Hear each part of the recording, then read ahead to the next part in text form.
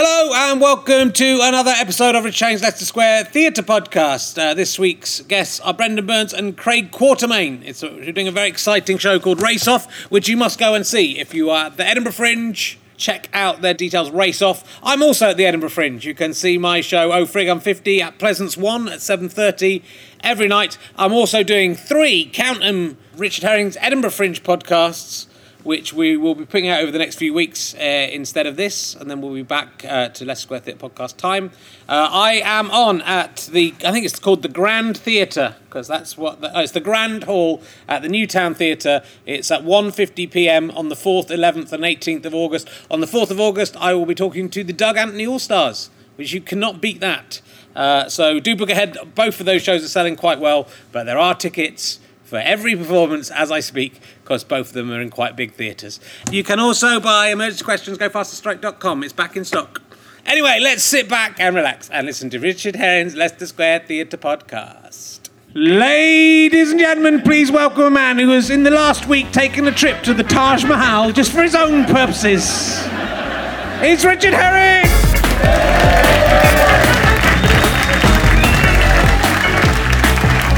Thank you very much. Hello, welcome to a further episode of Richard Herring's Leicester Square Theatre Podcast. I was down recording of the TV show this morning with Richard Not Judy the other day, and a lot of very cool kids hanging out down there. Not only do they call their show Twumringer, which is wrong because it's Twumringer, so I don't know why they did that. They also called this rehearsal. So I don't know if that's going to count. They were so cool, the kids at that show. Yeah, it was a very cultish show. Not many people knew about it. So, so I'm living in the countryside now. I commuted in. It's actually all right. I'm living in Hertfordshire. I'm actually living with my in-laws at the moment because the house we're moving into isn't ready, but we had to move our stuff out of our house because the next people would have been annoyed. So that's how it works. It's unfair, isn't it? But it's quite good. Les Dawson lied to me. I like living with my in-laws. My mother-in-law makes us food every mealtime, and I get to sleep in the morning, and they look after the baby. It's great. I'm just going to stay there, I think. But it's nice. It's nice coming in on the train. It's lovely, but it's scary coming back to London now, isn't it? With all the terrorism, and don't like being here in the capital, terrorism and all sorts of acid attacks, isn't it? It's all happening down here. So thank God I live in the countryside. Everyone's gone very quiet and upset. I was living in London 3 days ago. That was a sort of joke I was going for there. Not really trying to remind you that your lives are in danger and your lives are your faces. Let's crack straight on. So I think there'll be more of this sort of embarrassment coming up and awkwardness. I've got 2 guests this week. One of my guests is probably best known as playing Gordon Irwin in the film Peacock Season. Yeah. And the other one is probably best known for making the Raw comedy final and literally doing nothing else. That was the only thing I could choose. It's Brendon Burns and Craig Quartermaine, ladies and gentlemen.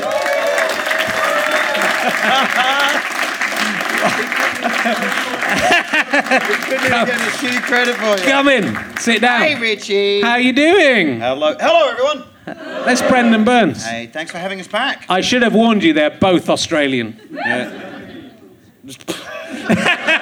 I love how okay you are with doing that, by the way. There was just a lady on the back of, it's probably going to speak. We're all good friends now after everything that's happened. That is very true. I don't think I'd have half my listeners without you. Oh. This is true, actually. Richard has been like one of our greatest supporters, I guess. Absolutely, and like you said, I probably really shouldn't be here. I'm only like 3 years in, and I'm very new, and there's amazing people that have been on the show, and there's a lot of great acts that haven't been on yet, and they've been probably grinding it out and working much harder, but fuck them. Yeah. I do love it. That's what he does every time is he goes through people's CV and finds their most embarrassing credit. And the reason we're cracking up is it's Craig's only credit. And it's a pretty good one. It is a pretty good one. So shall we explain a little bit about how you two met and sure what's going on and who you are? I guess We know you a little bit, Brendon. Not so much. Bit. I guess I suppose you used to more household names on this. On both our accounts. Yeah. It's Craig and I are kind of a reluctant. We are the first double act of our kind in history. There you go. In that it's a gay love affair between a man who's much too old for the other man. Is that? No, there's anything wrong with it. There is nothing wrong with that. I'm all for it. We are exploiting. Are you exploiting a 46-year-old white man? Well, let's be honest. Brendon needed a plot device, and I needed a leg up in the industry. And we are bringing our show Race Off to Edinburgh. Yeah. We are discussing the dynamic between Indigenous Australians and whatever Brendon is. Although, in fairness,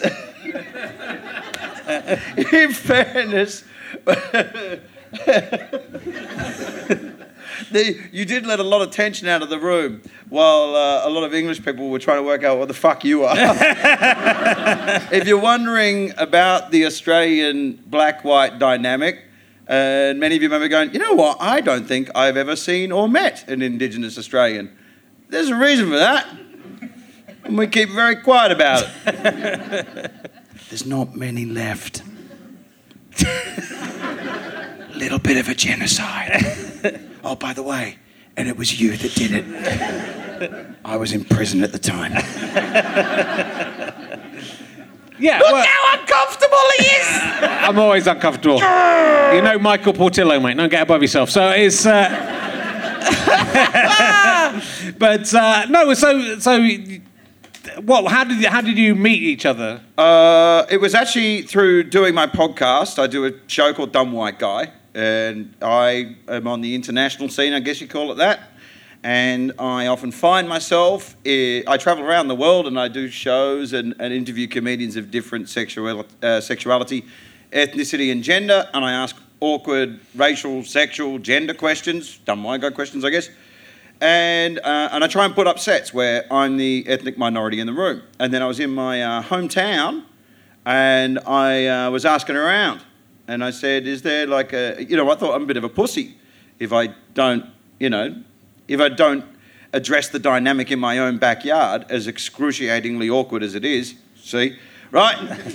And so I asked a bunch of comics in my hometown, like, is there an Indigenous comedian? And everyone went, oh, you've got to meet Craig Quartermaine. Oh, you're going to love this guy. He's got, you two are going to get on great. He's got jokes that make white people really uncomfortable, and he's got a massive chip on his shoulder. And I was like, how the fuck is that a compliment to either one of us?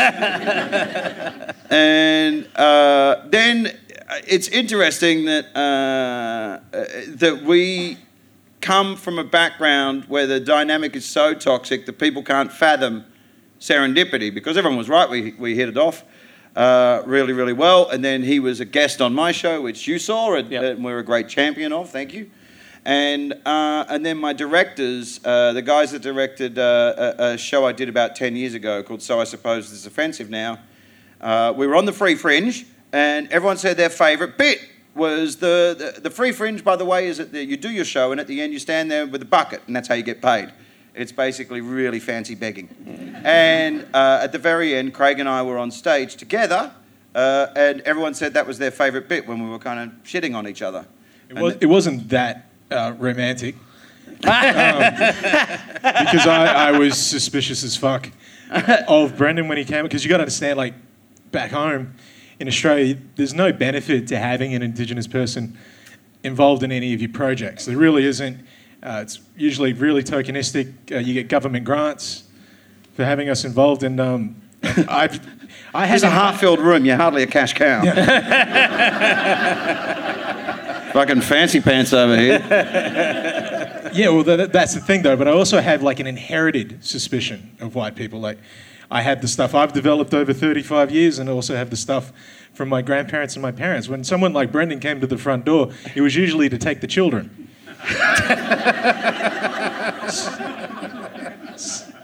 And the great part for me Toughen up, cunts. It's going to get so much worse. and those are the sort of jokes that actually made us click, because, Brendon's not exactly cuddly. And I think that, just watching what I do on stage is very much because there's a lot of unspoken tension. We were talking about this backstage, that what I love about the UK, well, in London anyway, it's really evident that it is a really multicultural city. There's classist as fuck. Yeah. But as far as race and multiculturalism... Fucking hell, you set fire to your poor people.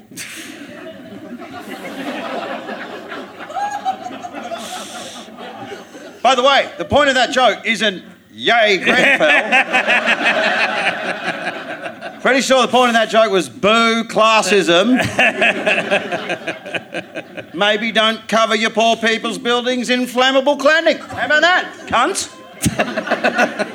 Oh my God, I'm doing it again, aren't I?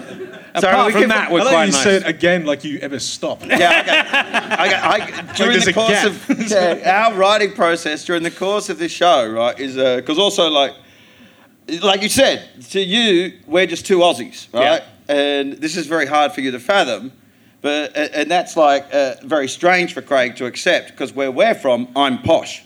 See, I fucking told you. Your fellow scum, mate. Your fellow convict scum. You don't get any fucking licence.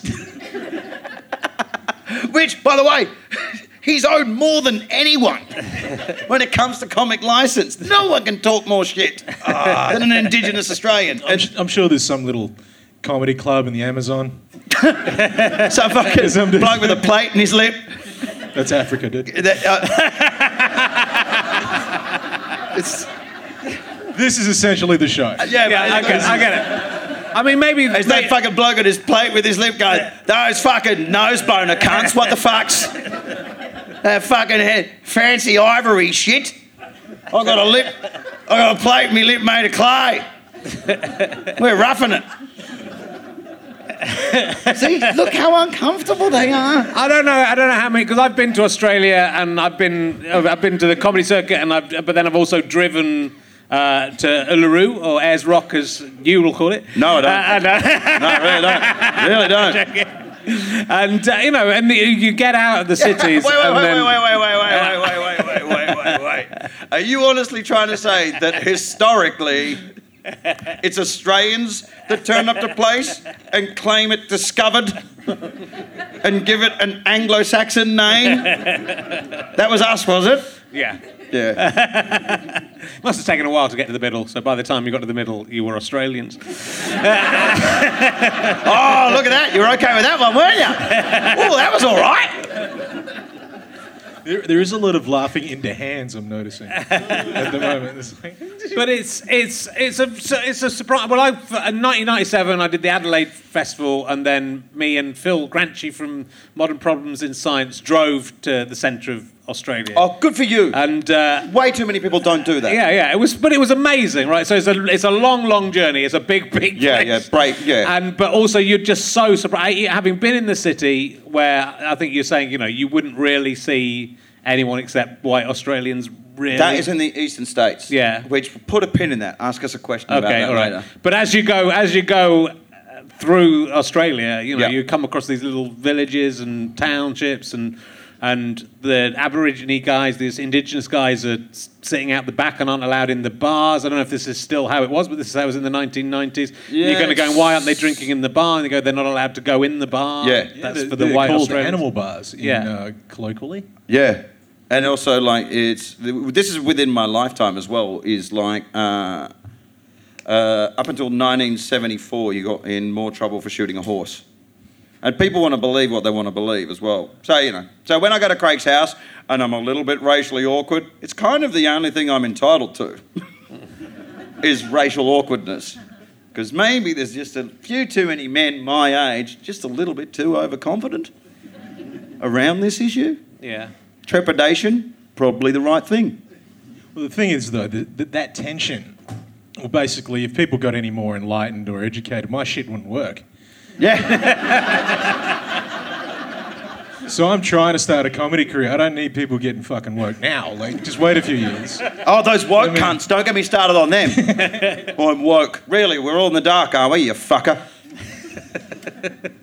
But it's You see why we need to be a double act? Is because I'm not immediately likeable. And I have one credit. Yeah. So, yeah. What towns, was there anything that kind of caught you out on that drive? all of that stuff, driving and you only talk to white guys, I guess, and it was, and we were driving fast, so we were just driving through. We sort of saw it, and we just couldn't believe it. And then getting to Uluru, and it's a very holy place for the indigenous people there. Puntunjara and Puntunjara people. Yeah, and they don't want people to walk on it, but then everyone just goes and walks on it. And you've been told. What was your reaction when you said don't walk on it? Did you just go, yeah, cool, fair enough? Yeah. You know what the Australian reaction is? Well, how's that racist, mate? That's it. Rather than actually accept people's word on it, it's like, oh, you're trying to tell me what to do. Yeah. And yeah, it's really common, and it's stark. Like, I'm in a weird position because I'm light-skinned, straight-haired. I get a lot of people critiquing my face, pretty much like I'm not holding up my end of the bargain.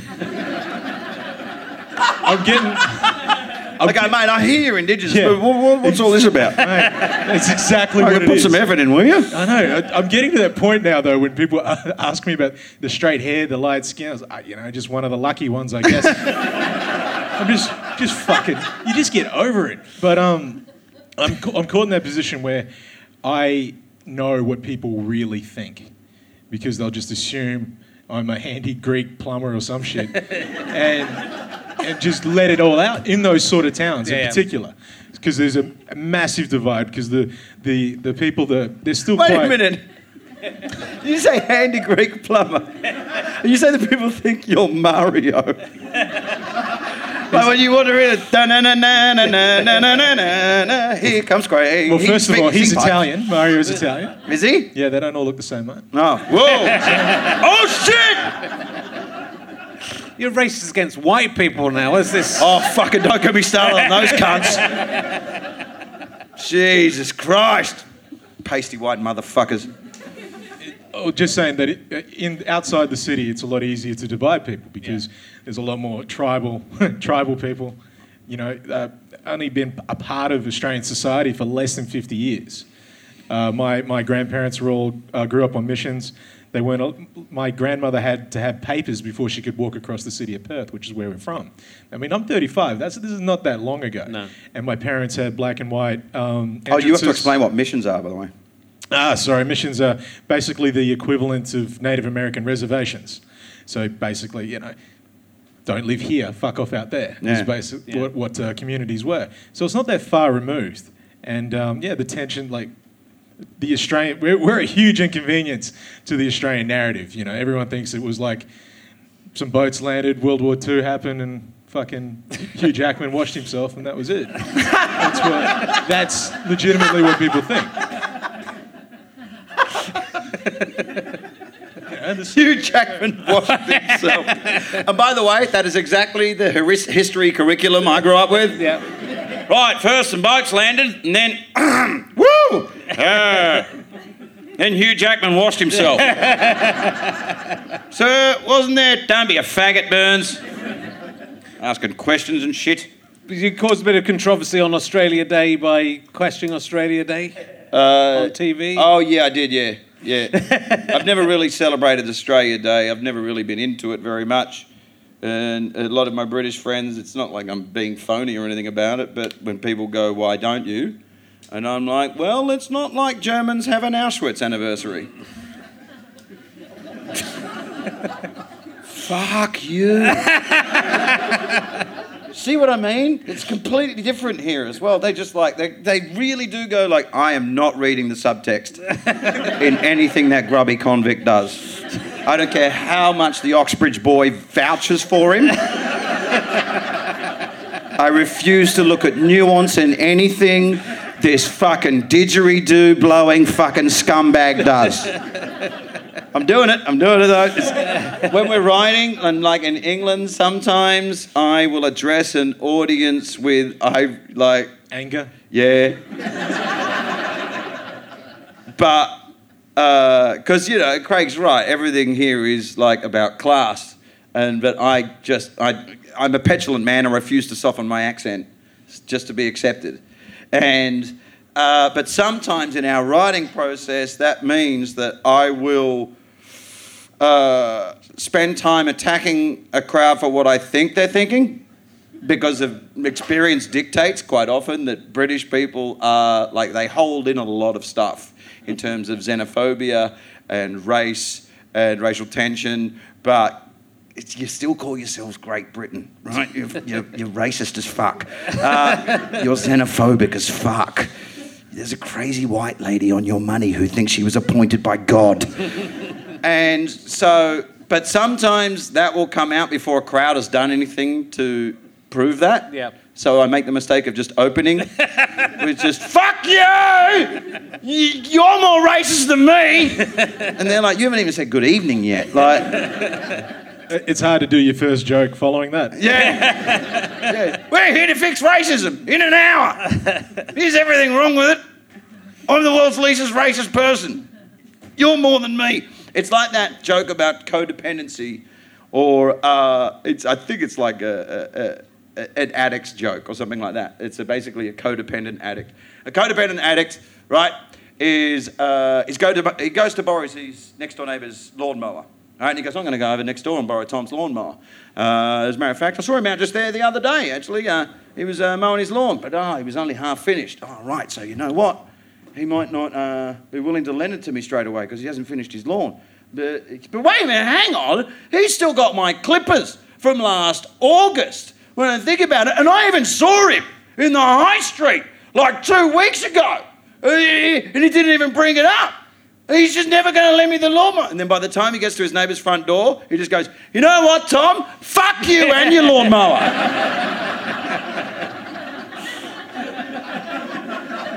And basically, that's our writing process, is I come up with stuff, and then Craig has to go, they haven't done any of this, Brendon. Calm down. But the show I saw where you were not a double act, where you were doing two separate acts, which is that is right. The first time I saw Craig was the closer. Yeah.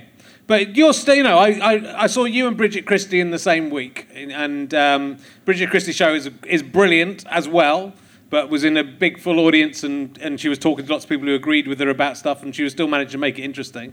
Your show was not. So I can cope with another comic having a good show. But she's she was good as well. Yeah. I noticed that he said a full audience. Yeah, that was the bit. Oh, right. Yeah, but she's been. That show got very. Got awards and reviews and stuff. Your show, I think, was equally challenging and interesting, and thank you very much. And I think you're right that you haven't got. I think there is a snobbishness, because I think you're challenging. What I love about your show is you'll say a lot of controversial. Your set of your show that I've seen is you'll say a lot of controversial stuff, but then you're also challenging the preconceptions and what people in the audience think, which is a lot of comedians. I'm not saying Bridget. I'm saying lots of other comedians will just say the stuff they know their audience is going to like. But you will challenge liberalism as much as bigotry and racism. You're challenging the people in the audience with what you're saying, right? Which I think you're both doing. I think I have a chip on my shoulder. My biggest chip is snobbery. Yeah. I'm an Australian that does comedy in England. Yeah. Tend to encounter it quite a bit. And so that, to me, is a form of covert bigotry. And it's not that I challenge liberalism. It's so much that there is a subtle form of covert bigotry of, this is one of the, only India has a greater sense of hierarchy than the UK. Right? And India is one of the most classist places you'll ever go to. And any Indian in the room will go, he's fucking right. I think he's scum. Right? But yeah, even now, you can hear people going whoa, he's talking about another culture, and is that punching down? And you're like, that's the bigoted bit. Because if you go to India and they do jokes about Great Britain, we all think about punching up and punching down, but somehow in this country, people can't fathom the notion of punching sideways, right? That India is the 4th largest economy in the world, one of the fastest rising economies on the planet. You know, they don't need to be condescended to. Sure. Or like, oh, poor you, imagine if someone made a joke about India, you wouldn't cope. But at the same time, there is this element of going, oh, the great British sense of humour. It was so marvellous. We're famous for our sense of humour. And then I can't believe you guys don't know how much other countries are fucking with you when they go, what's so great about the British sense of humour? And then they go, oh, it's our ability to laugh at ourselves. And you're like, fuck you. That is such a... Isn't it so big of us to laugh at ourselves in front of the help, right?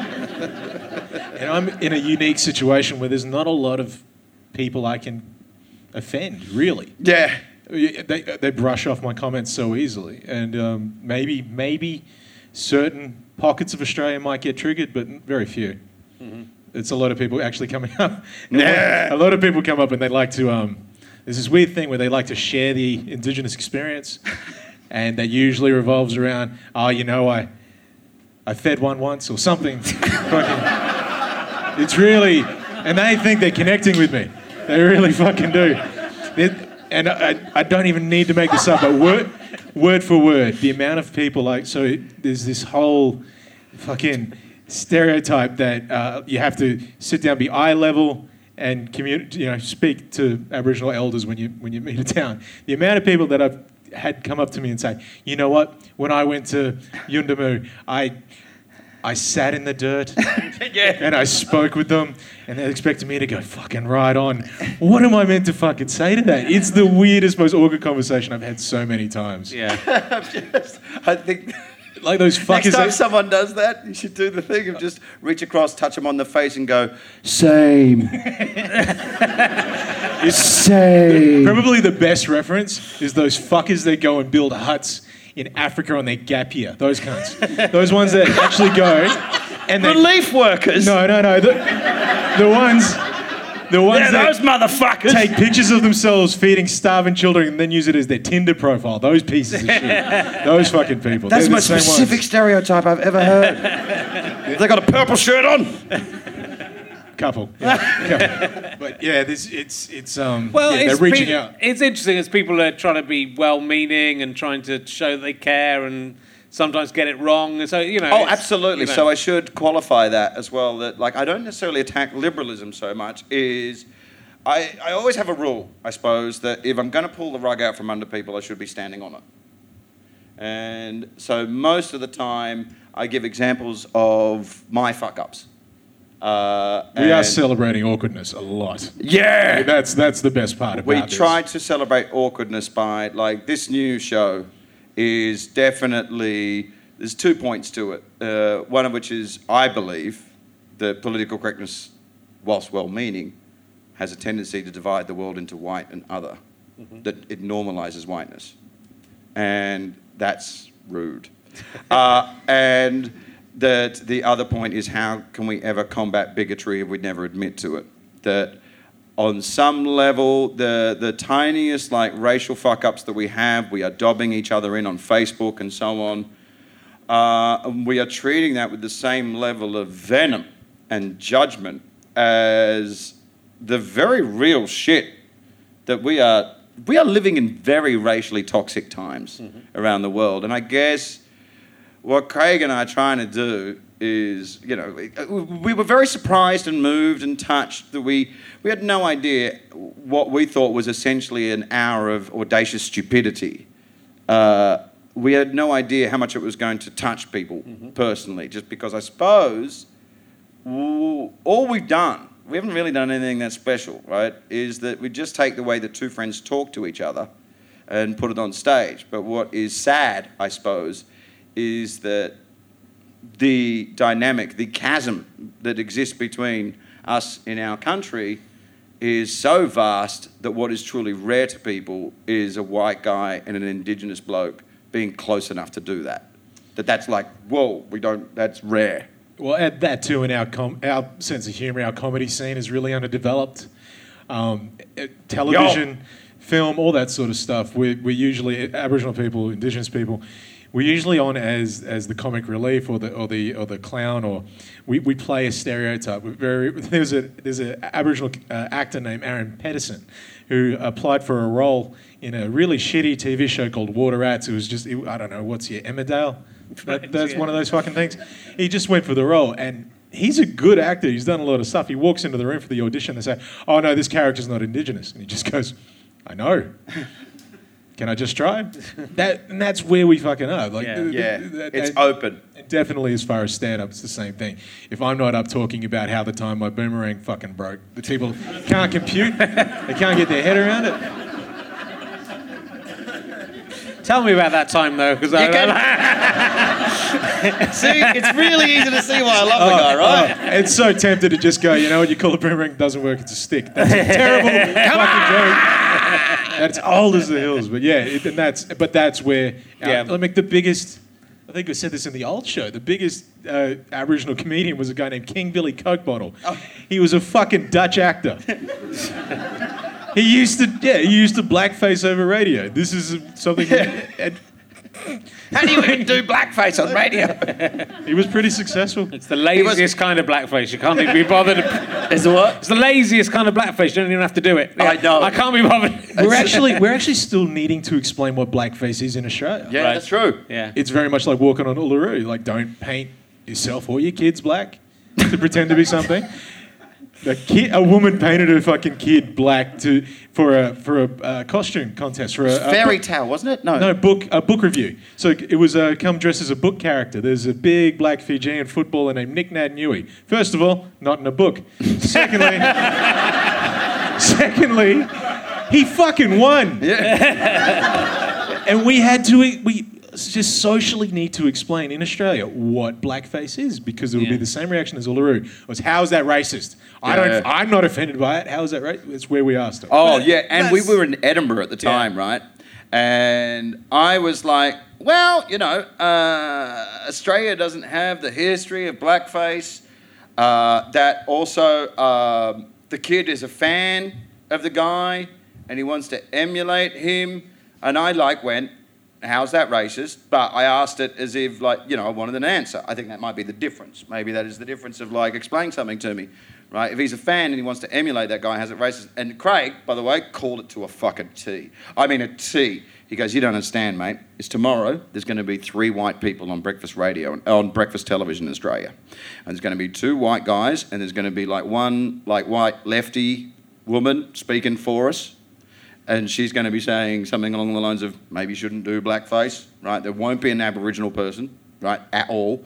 And the 2 white guys were going, how's that racist? How's that racist? And she will go, well, because there's a history of blackface. And then, I promise you, at the end, they'll get the last word of, yeah, but it's not racist. How's that racist? And then the presenter will go, well, I guess we'll never know, right? It happened verbatim. It happened verbatim. He called it. He said, this is happening within 12 hours, right? And I'm like, come on. And I mean, it was blow by blow. He called it down the line. Because what also people need to realise, we're going to talk about Craig like he's not here for a sec,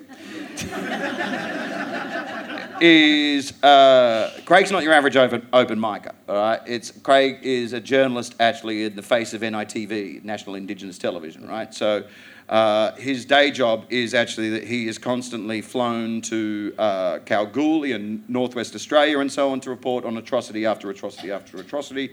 And he is... great source for material. Yeah. By the way, you do not want to be writing long-distance jokes with your friend about racial tension after he's just been to report on yet another kid getting killed in custody. Because in text, your ideas sound fucking horrible. He's like going, oh my God, I hate you in text. You really need to add the It's a projector and it's a big black cock. No. And I'm like, yeah, no, that sounds great. It's been I'm difficult. a comic that needs a lot of context, let's be honest. In actual fact, I'm a guy that needs so much context. I need an entire human being to validate me before you lot will relax. Like, well, I guess Craig's all right with him, so... Like, that's... and so the fact that he called that down the line and people want to believe what they want to believe, people want to believe that you're doing the right thing.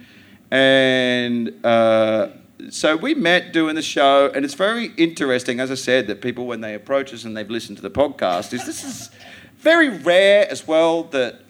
so, yeah, like I said, he's not your average open micer just going 3 years. This is a guy that, he self-produces, he cuts and edits everything himself. It's not like some, it's not some fucking... how do I say this without sounding like I'm shitting on white people? Fuck it.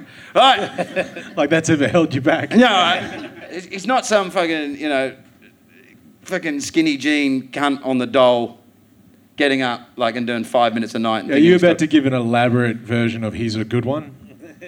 No. Okay. I was just getting conscious. No, I'm talking about your average open micer is kind of, a bit lazy, entitled. Yeah. Someone starting out in comedy, particularly in the UK because it's so much easier to do here. Just there's more opportunities. There's lots of shows. Sure. So so when people say oh, he's brand new, what the fuck's going on? Why would he work with someone so brand new? And it's not the same. We're dealing with a guy that writes and and has been constructing narrative for a decade now, and it is also. It really has opened my eyes to...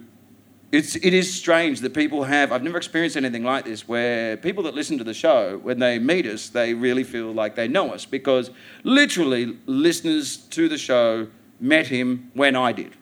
And they know full well that the way that this has evolved, and we've kind of fallen ass backwards into becoming a double act. We're both completely reluctant about it. I'm everything he fucking hates. Everything he hates. And, and he talks when Guns N' Roses is on the radio. What the fuck's that, right? Shut up! Axl sings to the white man, right? But we actually, I suppose it's just been incentivized, right? Is that everyone that has seen us work together has said, not only is this the best thing they've ever seen me do, but it seems to be the objective point of view that this might be the best thing I'll ever get to do. Is that when we're on stage together, let's be honest, we cancel out each other's weaknesses. He cancels out my weaknesses and vice versa. He's a very likeable, affable, understated, humble human being. Yeah. And I'm this. It is what, your 20th? Yeah, it's my 20th hour. 20th, best reviewed, and looking forward to doing probably the biggest show. Hopefully, this is my first. So my best show is his first effort. But that's an interesting. That's an interesting and unusual dynamic. Just regardless of everything else, sort of a new comedian and an experienced, a veteran comedian we get called now. Yeah, I was waiting to see together. You were going to call. Well, I can't talk because I'm more veteran than you are. Yeah, I used to look up to you. But it's that's an interesting dynamic in itself. If it wasn't for any of the other stuff, obviously. I know. But obviously, you've got all that. I think comedy is a fantastic way to tackle all this stuff because of what you're saying. People saying, "How's that racist?" And you get the same everywhere with why is complaining about Doctor Who being a woman? Why is that sexist? Why are gollywogs racist? All these things. And people. What? Gollywogs are racist? I don't think they have emotions. We still sell them in chemists. Gollywogs still get sold in chemists in Melbourne. Yeah. Well, but they do. Yeah. They still get sold in the UK. But people don't want to. People don't want to be seen as racist, and people don't think they are racist sometimes, even if they are. And so it's very difficult to approach those subjects. Because if you go up to someone and say this is just wrong, then they're going to get defensive and go, why is it wrong? And we've had this for all our life. And my favourite thing about the Doctor Who thing, though, I know a lot of people who get idiots getting upset about this. But my favourite part, guys, it's not as toxic as everybody's making it out to be. What I'm loving is the people actually really getting upset that they are referring to her as Doctor Who when it's the Doctor. Yeah. The people that get fucking pissed off. about that. They couldn't care what sex she is. It's the Doctor. It's not Doctor Who. That's the best part. I've been winding it today because it's this. When people listen at home, it's just sort of happened while we're doing this podcast. But today, I've been winding up Doctor Who fans all day. So I've been saying, yeah, it's fine. You've got a female Doctor. There'll never be a male companion though. And then you get people go, well, there was Rory and there was and they go, yeah. Apart from him and apart from this, still come back. And there's because there's fucking hundreds. And I go, but Doctor Who will never drive a car. Well, that will never be allowed to drive a car. And I know that he's driven a car because I know a lot about Doctor Who. So it's really good fun because and then the occasional one would go, you're winding me up. Yeah. But then because it's in good humour as well. But and I'm a fan. I'm a fan of the programme myself. But it's really good fun when people get. I mean, that's sort of so trivial in a lot of ways because it's people getting obsessed about something that isn't real, and that is definitely for children. I love the fact that people can get that obsessed about something, but then you miss out on the great picture. And I suppose that is also true of those childhood associations. A lot of it's a lot of the world is very childish in a bad way, and I think there's a lot of infantilizing now. Yeah, but but it's about the way of getting this stuff across without telling people off. Because, I fall into that trap a lot. Yeah. So it's it's good that we've got a director, and it's good that he's there. But you can tell people off, and then if you're a double act, the other guy can come in and say. Well, it's also his scrutiny forces me to have greater clarity. That if I have an idea, and then he'll be like, "Why?" Because look, the last thing. Here's the weirdest thing. There's a lot of stuff that's happened that neither of us expected. One of which was we had a mission statement in Australia of all we wanted to do was get Indigenous Aussies and white Aussies in the same room laughing. Right? Pretty easy idea, yeah? Right, that's not that shocking, is it? And the shit that people wrote that was supposedly progressive in response to just that very simple, not very worthy or earnest kind of idea of why don't you just recreate D-Day? Fucking go to Beirut. Whoa!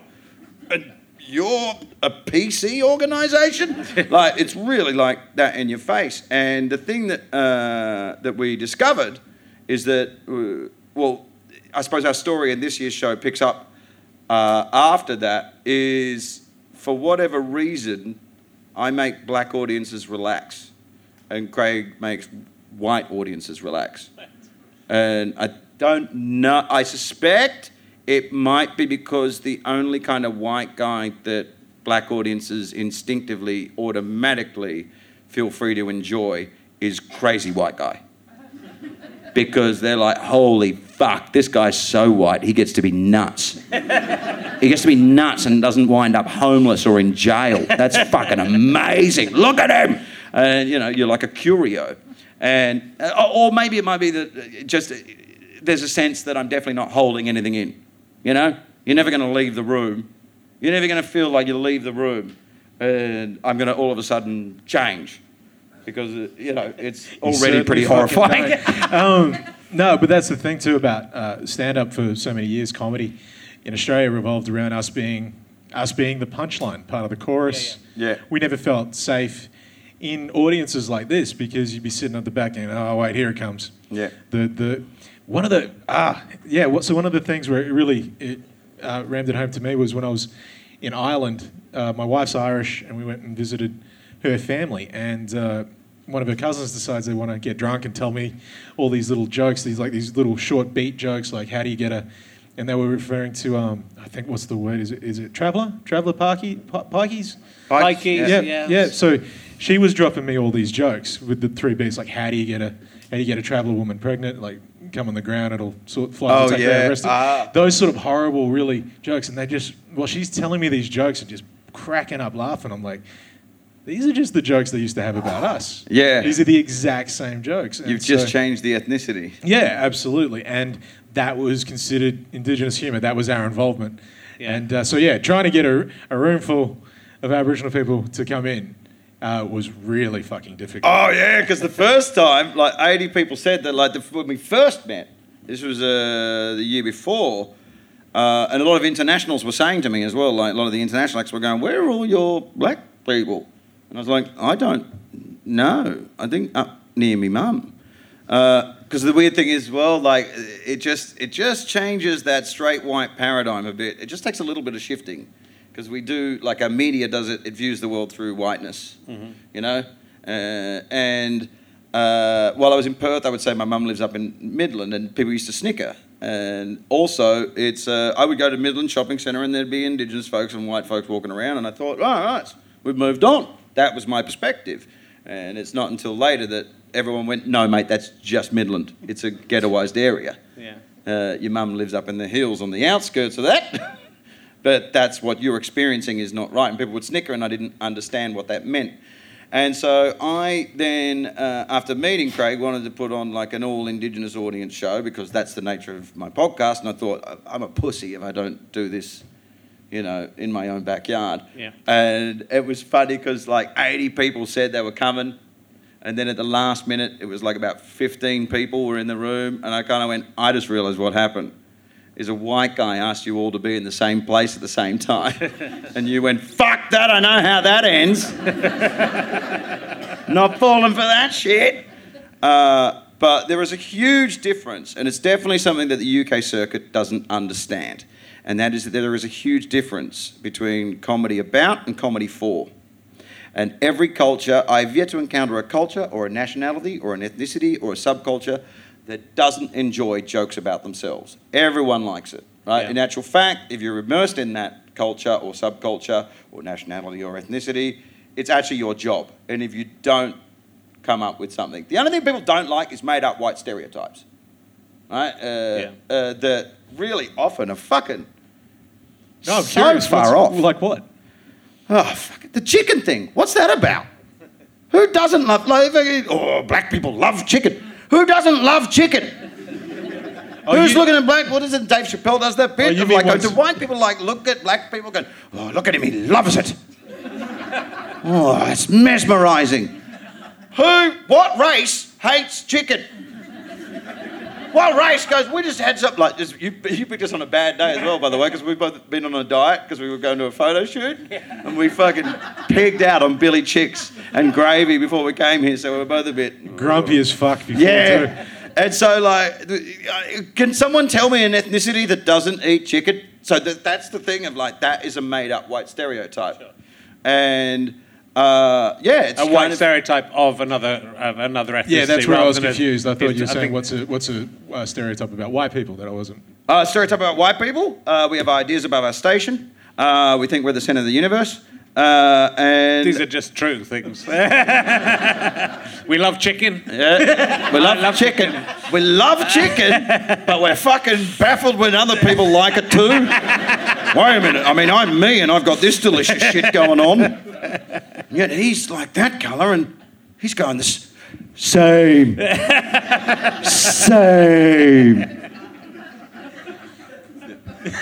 I feel so sorry for you, Craig. I can't. 2 months. That's the show. Yeah. I'm me, and people feel sorry for him, and then he tells them to get fucked for doing that. It's, don't you patronise me, cunts. That's the hour. So you can find your tickets. It is interesting. Yeah, I mean, look. Sorry, just go realised. On. No, I just thinking how much, like, in the future, I got to stop sending you to do the negotiations. It's funny. It's like the eastern states didn't want to bar of us, and then Craig did go, maybe I should stop sending you to the negotiations. Like of just, exactly opening it with going, oh, you think Melbourne's not racist? Brendon, we're trying to get booked at the Melbourne Festival. Just talking to a booker, for fuck's sake. You successfully committed genocide, you cunt. Brendon, please. Why is every fucking contract coming back covered in Monster Energy drink? And you writing the word cunt with an X at the end of it. But I think what's interesting is that I think a lot of comedians, certainly in this country, find it difficult to talk about. A lot of audiences probably find it difficult to talk about it. And yet talking about such an important subject. I mean, I guess, again, with the Australian Indigenous people, it's such, and the American Indigenous people, it's such an horrific story that the only way maybe for the country to cope with it is to try and pretend it didn't happen. Otherwise you've got to... But I don't know. I mean, it's the Germans acknowledge what they did. And They did. Yeah. They did. And they, like, you know, they had, like... Well, is that totally true? I heard it wasn't taught in the curriculum in schools now. Like, they don't go into great detail. Well, in Germany? Yeah. Oh, they do. Yeah, they do. I believe And in so. South Africa, they had, like, an entire, like, government agency that was of acknowledgement. Yeah. And I guess that's kind of what we try and do is acknowledgement and then awkward, and then from that, the comedy comes. Yeah. We basically celebrate We're the not awkward. planning to solve shit, though. Yeah. We Let's really... be perfectly clear. Exactly. His mum's scrubbing floors, and I spent the last 3 years at the Free Fringe begging for cash. If this makes us more marketable, fucking have at it. Fucking come on. No one's exactly lining up fucking for the... Wait, the 46-year-old white man is bringing another hour to Edinburgh? 2016 Raw finalist, you say? Yeah, exactly. We have to accept that together, like, we are better off together. Yeah. 30. Well, it's an interesting thing, and it's difficult being in a double act. I've done a couple. That's what we wanted to ask you as well. What happened to the other guys? They weren't so good for me, so I shared them. Oh, that's awesome. You have no idea. You have no idea who the fuck he is at all. That's fantastic. I've got a good idea, yes. You got a good idea, do you? What's his name? What's his surname? I know What's who his- Richard Herring is. Don't be a dickhead. Oh, okay. What was the name of his TV show? The Richard Herring Show? You barely have been alive when I was on TV. Well, this is awesome. You know what? How you've got your emergency questions? Fuck that. Let's go with what Craig knows about Richard. So what was the name of what was the name of his first double act partner? That, Is your mic off? No, I was just admiring the fact that you felt you needed to grandstand a bit more.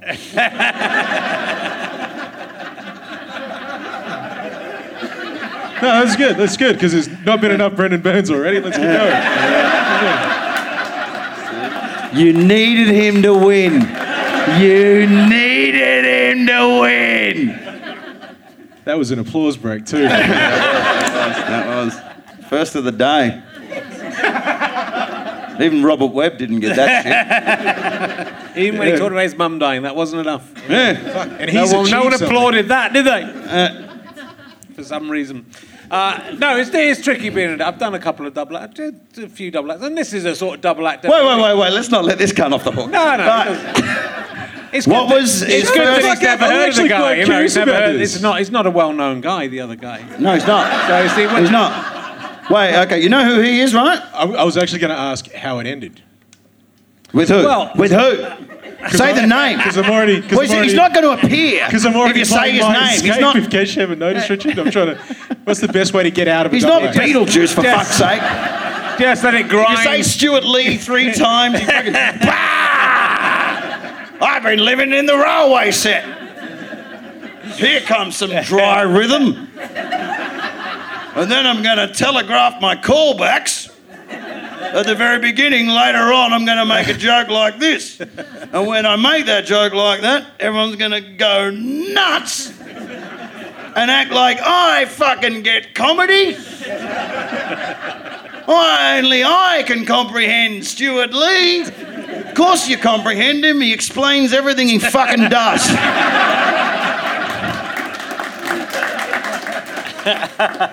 Fuck, do you know Stuart Lee? Yeah. Fucking. He dropped you a few clues. It's a couple of clues. We did it. By the time you'd done a double act with Brendon, as long as I did with Stuart, Brendon would have been dead for 5 years. So Yeah. it's Oh, my death is not going to be slow. That's the one. It's going to be, I'm here. I guarantee my final words will be something along the lines of, ah! I hope my final words are, and that's everything I reckon. I actually want my gravestone to read, and that's all I have to say. ... on our way.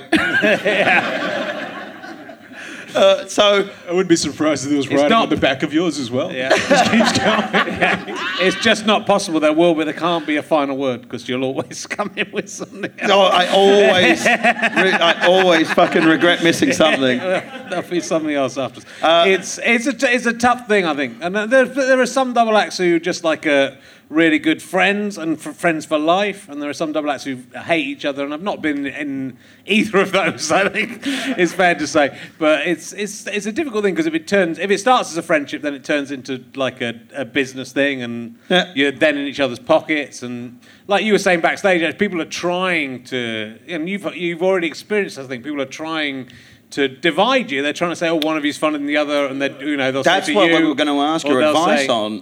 People treat it like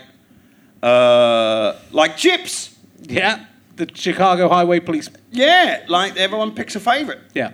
And then they often you see when people upload like comedians appearing on a radio show on YouTube, and they will say Bill Burr versus Jim Jeffries, and then you listen to it, and it's two guys on a radio show making each other laugh. Yeah. And you go, what are you talking about, versus?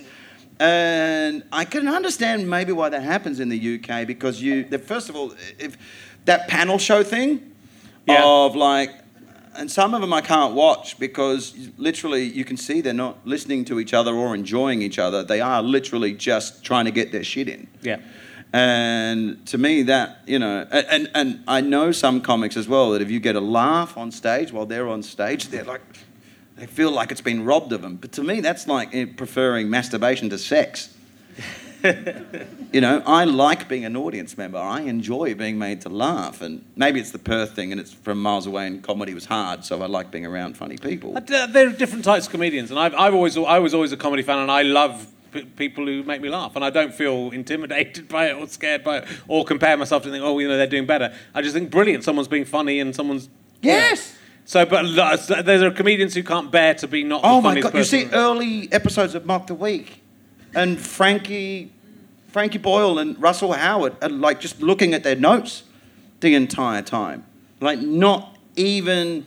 Yeah. And I'm like, you're surrounded by really great comic talent. Like, this is being made to laugh is awesome. Yeah. What's wrong with you? But hopefully in a double act, there should be something that you find funny about each other, and that's the thing. I think it's just keeping the balance, and whatever the balance is, and sometimes the balance is an imbalance, and some, in certain ways. But it's like you say, I think it's about complementing each other.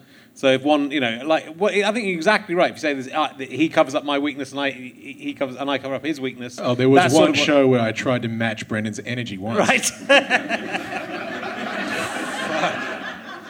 Yeah, I had to do laps in the pool the next day just to fucking recover. I just tried too hard because when you're not focused, when you're stressed out and trying to compete and all the rest of it, I was just terrified of him because he's done so much. Yeah, and I was even 1 year less experienced than what I am now, and I get that competitive side to things, but at the same time, when we can both share a stage and switch off and actually just enjoy watching the other one, they're the fucking best nights ever. That is true. It's like some of the... and I guess I got lucky as well. Like I've been in a double act with a pro wrestler called Colt Cabana.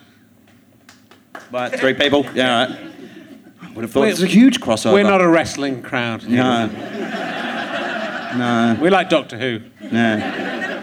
If you're a Doctor Who fan, you'd really like indie wrestling. It's fucking bizarre. Doctor Who's not as far-fetched. Yeah. It's true. I saw Cabana wrestle a robot once. And it's so funny. He's great because he's a physical comedian, basically, when he wrestles. It's funny that like people watch the WWE and they think, oh, that's wrestling. And then I take them to an indie show. And every comic I ever take to an indie show, wrestling show, they go, oh, I get it. Right. This is the difference between, like, the WWE is live at the Apollo and indie wrestling is a Doug Stanhope gig. Oh, right. Like, this is, like, it's as diverse as stand-up.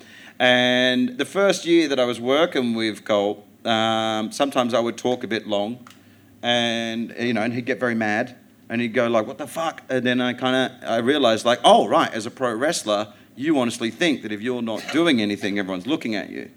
And everyone's looking at you going, no one, when you're not speaking on stage with a couple of people, No one ever looks at the guy not speaking and goes, oh, he's fucking bombing.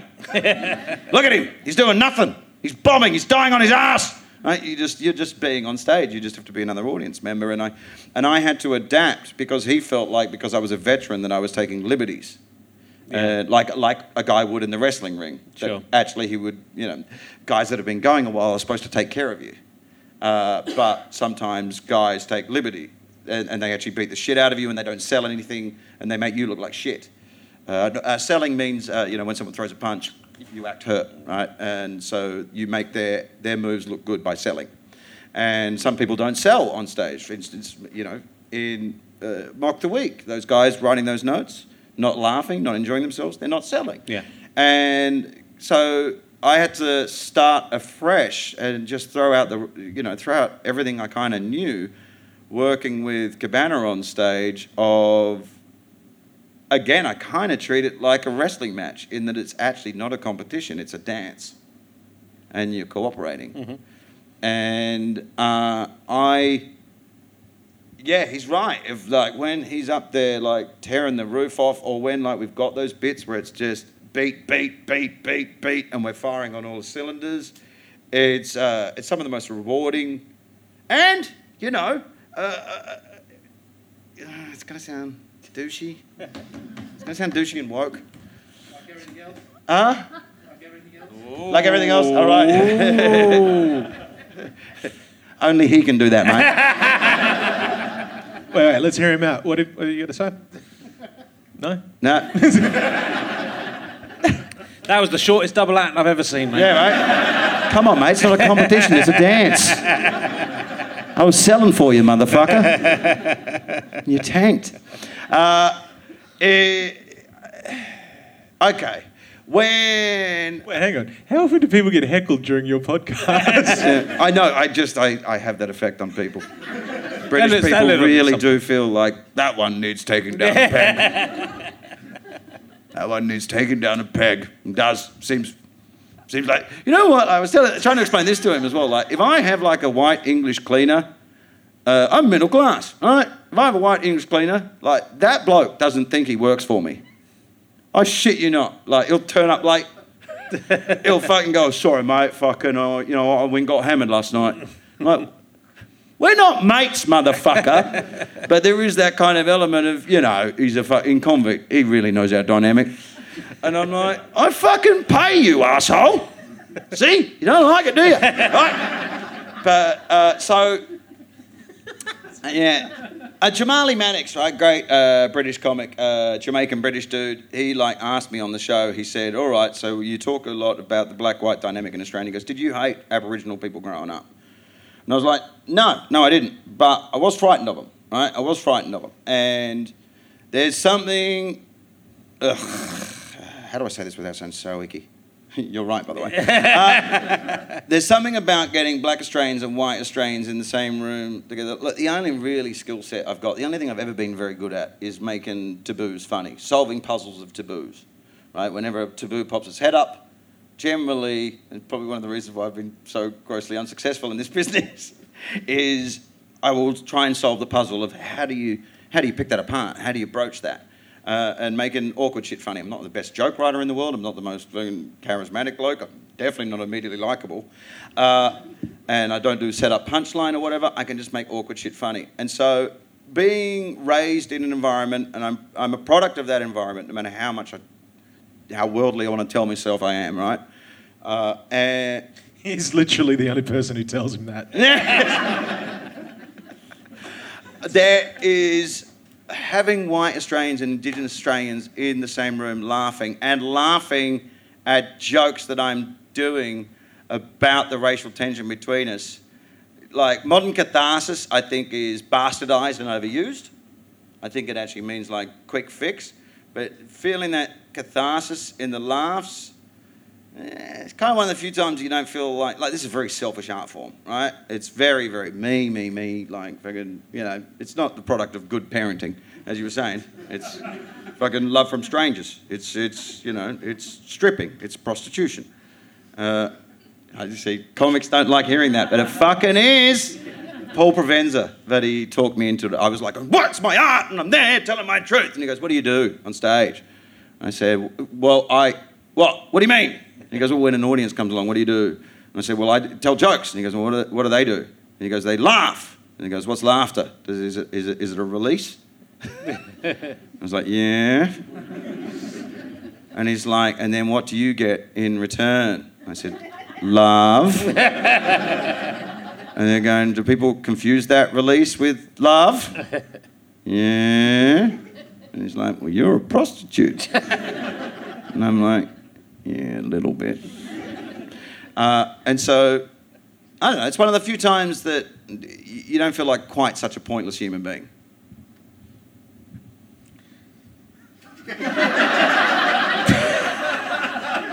Really? Nothing? You got nothing? I mean, that was the biggest lob I've thrown you yet. The crowd laughing stepped on anything I was going to say. But with a double act, I think the thing is, and you've got it because you do have an ego and you do want to be the best at what you do, but it's about understanding that any laugh for either of you is a laugh for you. Yes! Right? And so I think your double act goes wrong when you're genuinely trying to, you're pretending to try and best each other, but if you're genuinely trying to best each other, if one of you wants to get the laugh and thinks the laugh's for me, then you're not getting it. So it's a kind of, that's why I think a lot, and those mock the week things, it's a lot of people who are solo stand-ups who are used to being solo stand-ups who just get the laugh for themselves. They don't know how to work with other people. Yeah. And so, and then actually, setting something up for someone else, even if people are thinking, oh God, he got him there, you've set it up on purpose, knowing you're going to get a big laugh, knowing you're going to take the fall. Yeah. And by the way, the one time I wanted him to do it, he gave me nothing. Which is funny in itself. They got what they wanted out of it, so I didn't need to add any more. Hey, look, I live in the countryside now. I've got to get a train home, so Do you really? Yeah. Where do you live? I'm living I'm living with my in-laws at the moment in Hertfordshire. Where's that? It's not far away. Is that M40? It's more A1. Oh, we're no good to you. But it's been very interesting talking to you. You didn't get a single emergency question in, and that is a success. That's like a minute and just a minute. That is Notice how white that high five was. What was why about? Oh. No, you got one. That's it. I'm not sure if this podcast will go out before Edinburgh, but if it does go out before Edinburgh... Wait a minute! Where are you on in So we don't even Where were sell you on in any Edinburgh? Fucking Robert fucking Webb! He's got 2 fucking series in a book. Fucking... He doesn't need his to go out fast. It doesn't matter with These fucking Oxbridge cunts, mate. These Oxbridge cunts. They're out to get us. Us? Yeah, us. Us. I hope you guys will be on tour in any case. But we're hoping to. The show's called Race Off. It's at the Gilda Balloon at 6:45. I think, there's kind of rumblings of taking it elsewhere. Yeah, good. Eastern states in Australia, not so much. No. Oh my God! Hang on. Can we leave on one thing? Yeah. You've got to tell him the underbelly story the other night at the preview. Oh, okay. Do we have time? Okay. Well, there's this whole period. If you do pass the word, How long's it going to take? Less than anything he said. Okay, go. I feel I should let you say something. Yeah. If you do intend to pass the word on and tell people, or come yourself to come see the show, there's a whole section where we address socially awkward moments. We actually warn people for about 10 minutes that if you feel anything, you become enlightened and, we've hit a nerve and you want to express it to us. Don't. Leave us the fuck alone. Do not come up to us after the show. I have a bit about people being 1/16th of Indigenous, being anything, really. And on our very first, after listening to it for 15 minutes... It's very strange how people treat us like their intermediary vessel. A lady decided to come up and express absolutely everything I asked her not to after the show, as well as telling me that she preferred me over you. Yeah. Doing that split thing. Yeah. She goes, makes a beeline for me first, and she goes, I think, by the way, bearing in mind, we're under the London Eye at the time. And she goes, I think you need to understand your audience better. Right? And she goes, because you kept on trying to contextualise your dynamic for the UK. She goes, I'm Australian. But we're in the UK. We're under the London Eye. And she goes, well, I don't really know what you two are talking about. I think it must be a West Australian thing. Because we're from the eastern states. And I haven't heard any of these racial slurs you've said. And I was like, well, I imagine no one's yelled them at you from a car.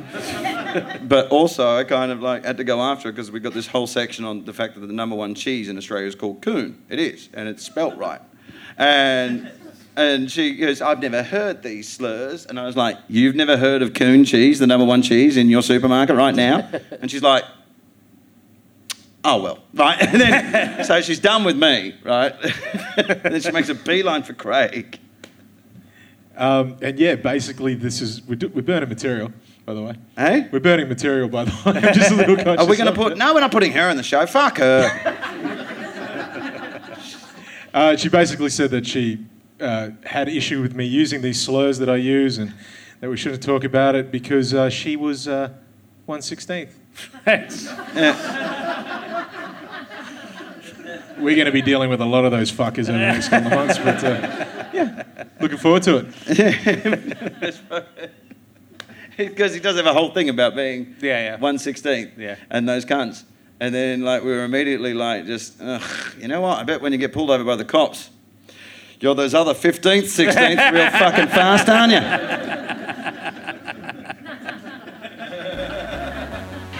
Ladies and gentlemen, please give it up. Richard Herring, ladies and gentlemen. Burns, Craig Quartermaine.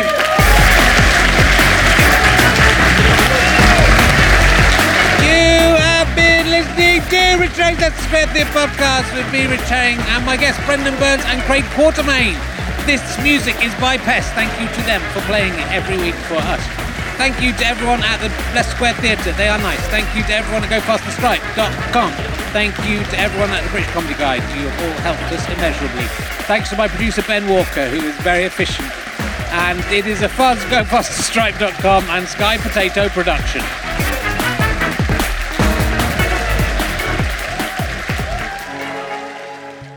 Check out richchang.com/gigs if you want to see me in Edinburgh or on tour. All the tour dates will be up there eventually. richchang.com/gigs for the show. Oh, frig, I'm 50, because I am 50 as you're listening to this. I'm not 50 as I'm saying it, though, so that's weird. Also, do remember you can go to gofasterstripe.com and buy all sorts of things, DVDs, books. You can get the emergency questions book there and some exclusive postcards and badges designed by Leon Edler, which are nice too, and the money from those will go to making more podcasts, as will the money from the books. Anyway, thanks for listening. Go away now. Go away. Thank you.